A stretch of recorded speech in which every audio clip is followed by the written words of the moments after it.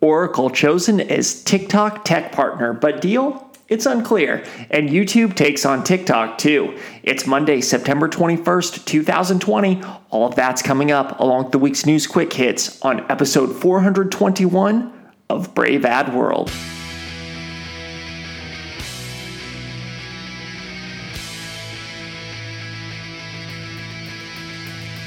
New consumers, new media, new strategies.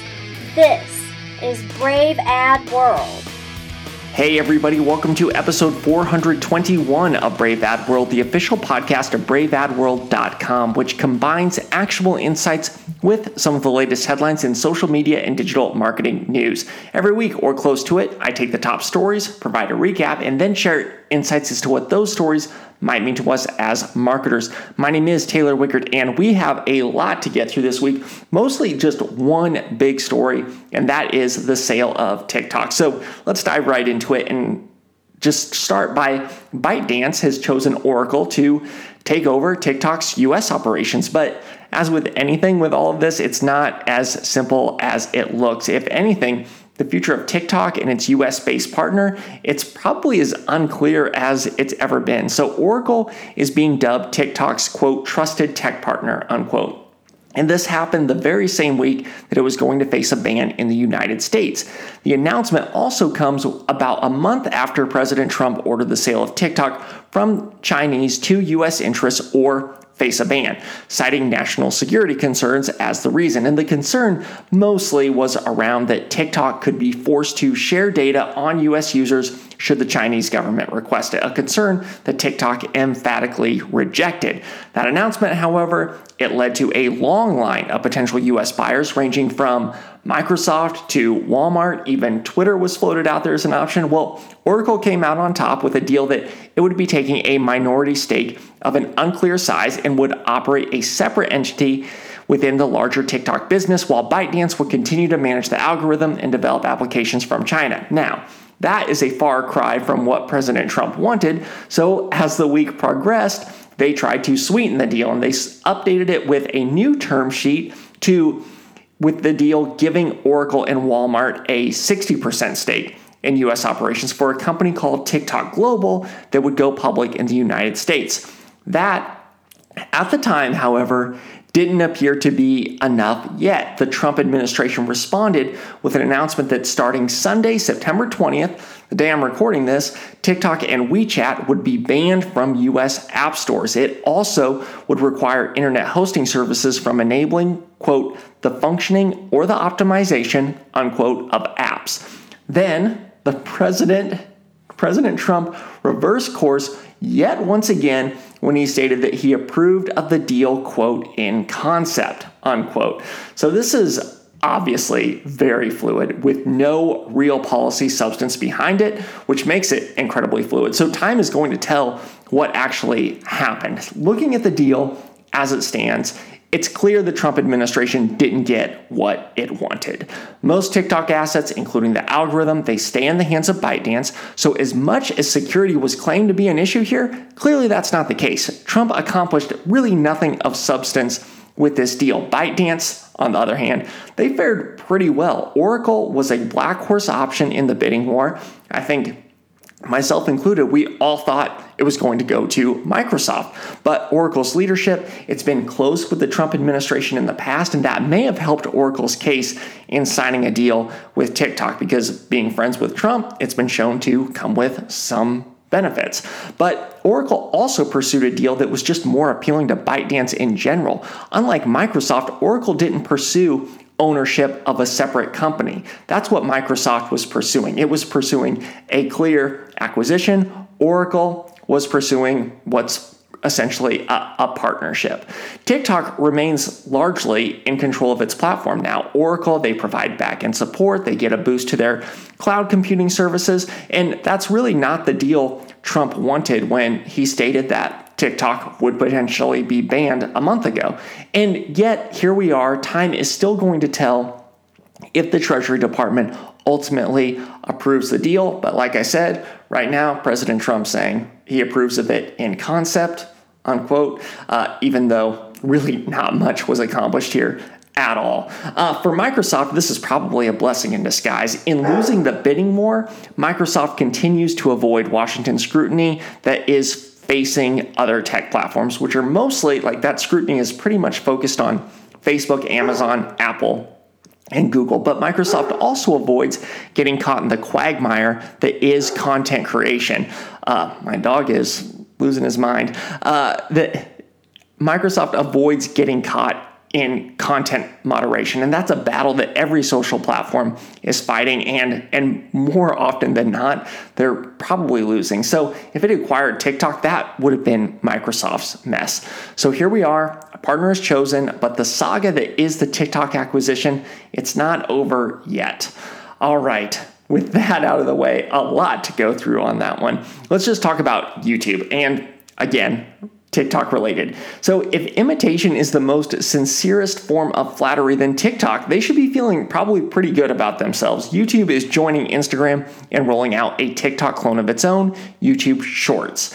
Shorts, it lets users make these 15-second videos set to one of hundreds of thousands of tracks. Content for Shorts appears on the YouTube homepage in a dedicated Shorts section. So again, it's TikTok within the YouTube environment. Now, Shorts is in testing in India. And the reason this is a smart choice is because TikTok doesn't have a presence there. One thing that isn't clear, however, is there's no word on when Shorts is going to expand to other countries. Now, you'll remember Instagram, they recently rolled out a TikTok clone of their own called Reels, which has received probably a less than positive response, but it is gaining some traction among users. For some reason, a TikTok clone feels more appropriate on YouTube. It is a video entertainment platform, and TikToks are just short, entertaining videos. That being said, YouTube has a big hurdle. Whenever YouTube tries to do something that's not what you know YouTube for, it has a hard time getting users to adopt it. So now YouTube has to train users to upload a different kind of content to its platform and then get users to expect it and go there to watch it. This isn't why users go to YouTube, so it needs to see if it can train them to think of it differently for Shorts to be successful. Okay, that's it for the week's main stories. So now I'm going to dive into the news quick hits, where I'm going to hit other stories that happened this week at a high level that I didn't discuss earlier. So let's start with Snap. Snap is starting to bring ads to Minis. Those are those lightweight third-party apps built on HTML5 that integrate into chats. The apps are essentially smaller versions of bigger apps meant for promotion and quick utility. Minis, they were introduced in June, and currently there are 6 available, including one from Headspace focused on meditation, one for flashcards, and so on. So with a few months under the belt, Snap now wants to bring ads to Minis. The key, though, to integrating ads is going to be maintaining Minis' lightweight functionality and speed. Ads that bog that down, they're going to drag Minis down with them. Facebook Messenger is getting a Watch Together feature that allows users to view Facebook Watch content with family and friends using Messenger Group's video calls feature. Users need to enter a Messenger room and then open the Watch Together feature. From there, they can just select content and start watching together. It's just yet another answer to creating more social connectedness through technology as the COVID-19 pandemic continues. Now, currently, there are 150 million video calls taking place, and 200 million videos are sent on Messenger every day. So I'd say there's probably a market for this feature. Speaking of Facebook, Facebook failed to convince the federal court in Australia that it does not carry out business in the country after it was sued by the Australian government in March for breaching the privacy of 300,000 citizens during the Cambridge Analytica scandal. The lawsuit argued that Facebook repeatedly breached privacy law. Facebook argued that it didn't carry out business in Australia at the time of the scandal. Well, that argument has been rejected by the court, and that means Facebook may face a sizable fine for the breach. Not sure if that's sizable for Facebook standards, but a sizable fine. Facebook gaming streamers now have access to copyrighted music as part of their live streams in the background, thanks to a new negotiation with music labels. The move, it's a bit of a kind of look what we can do one, since Twitch streamers received DMCA takedown notices in June because of music on their streams. A 6,600-word memo written by a fired Facebook data scientist alleged Facebook ignored evidence that the platform had been used to sway public opinion and manipulate elections worldwide. The memo argues that the employee was fired for raising concerns about the findings. She also stated that she turned down a severance package that stipulated that signing a non-disparagement agreement. It's one employee's perspective, but it certainly lines up pretty well with other questionable decisions we've seen in the past made by Facebook's leadership. Twitch is running a test that places mid-roll ads on streams uninitiated by streamers. The ads, they run picture-in-picture, so they don't necessarily get in the way of content, but they do not come with an announcement. That they simply just start. Users who pay to subscribe to Twitch, they're not going to receive the ads. This test, though, it's significant because up until now, streamers could control when mid-roll ads would run. That's not the case with these, and the Twitch community is not happy about it.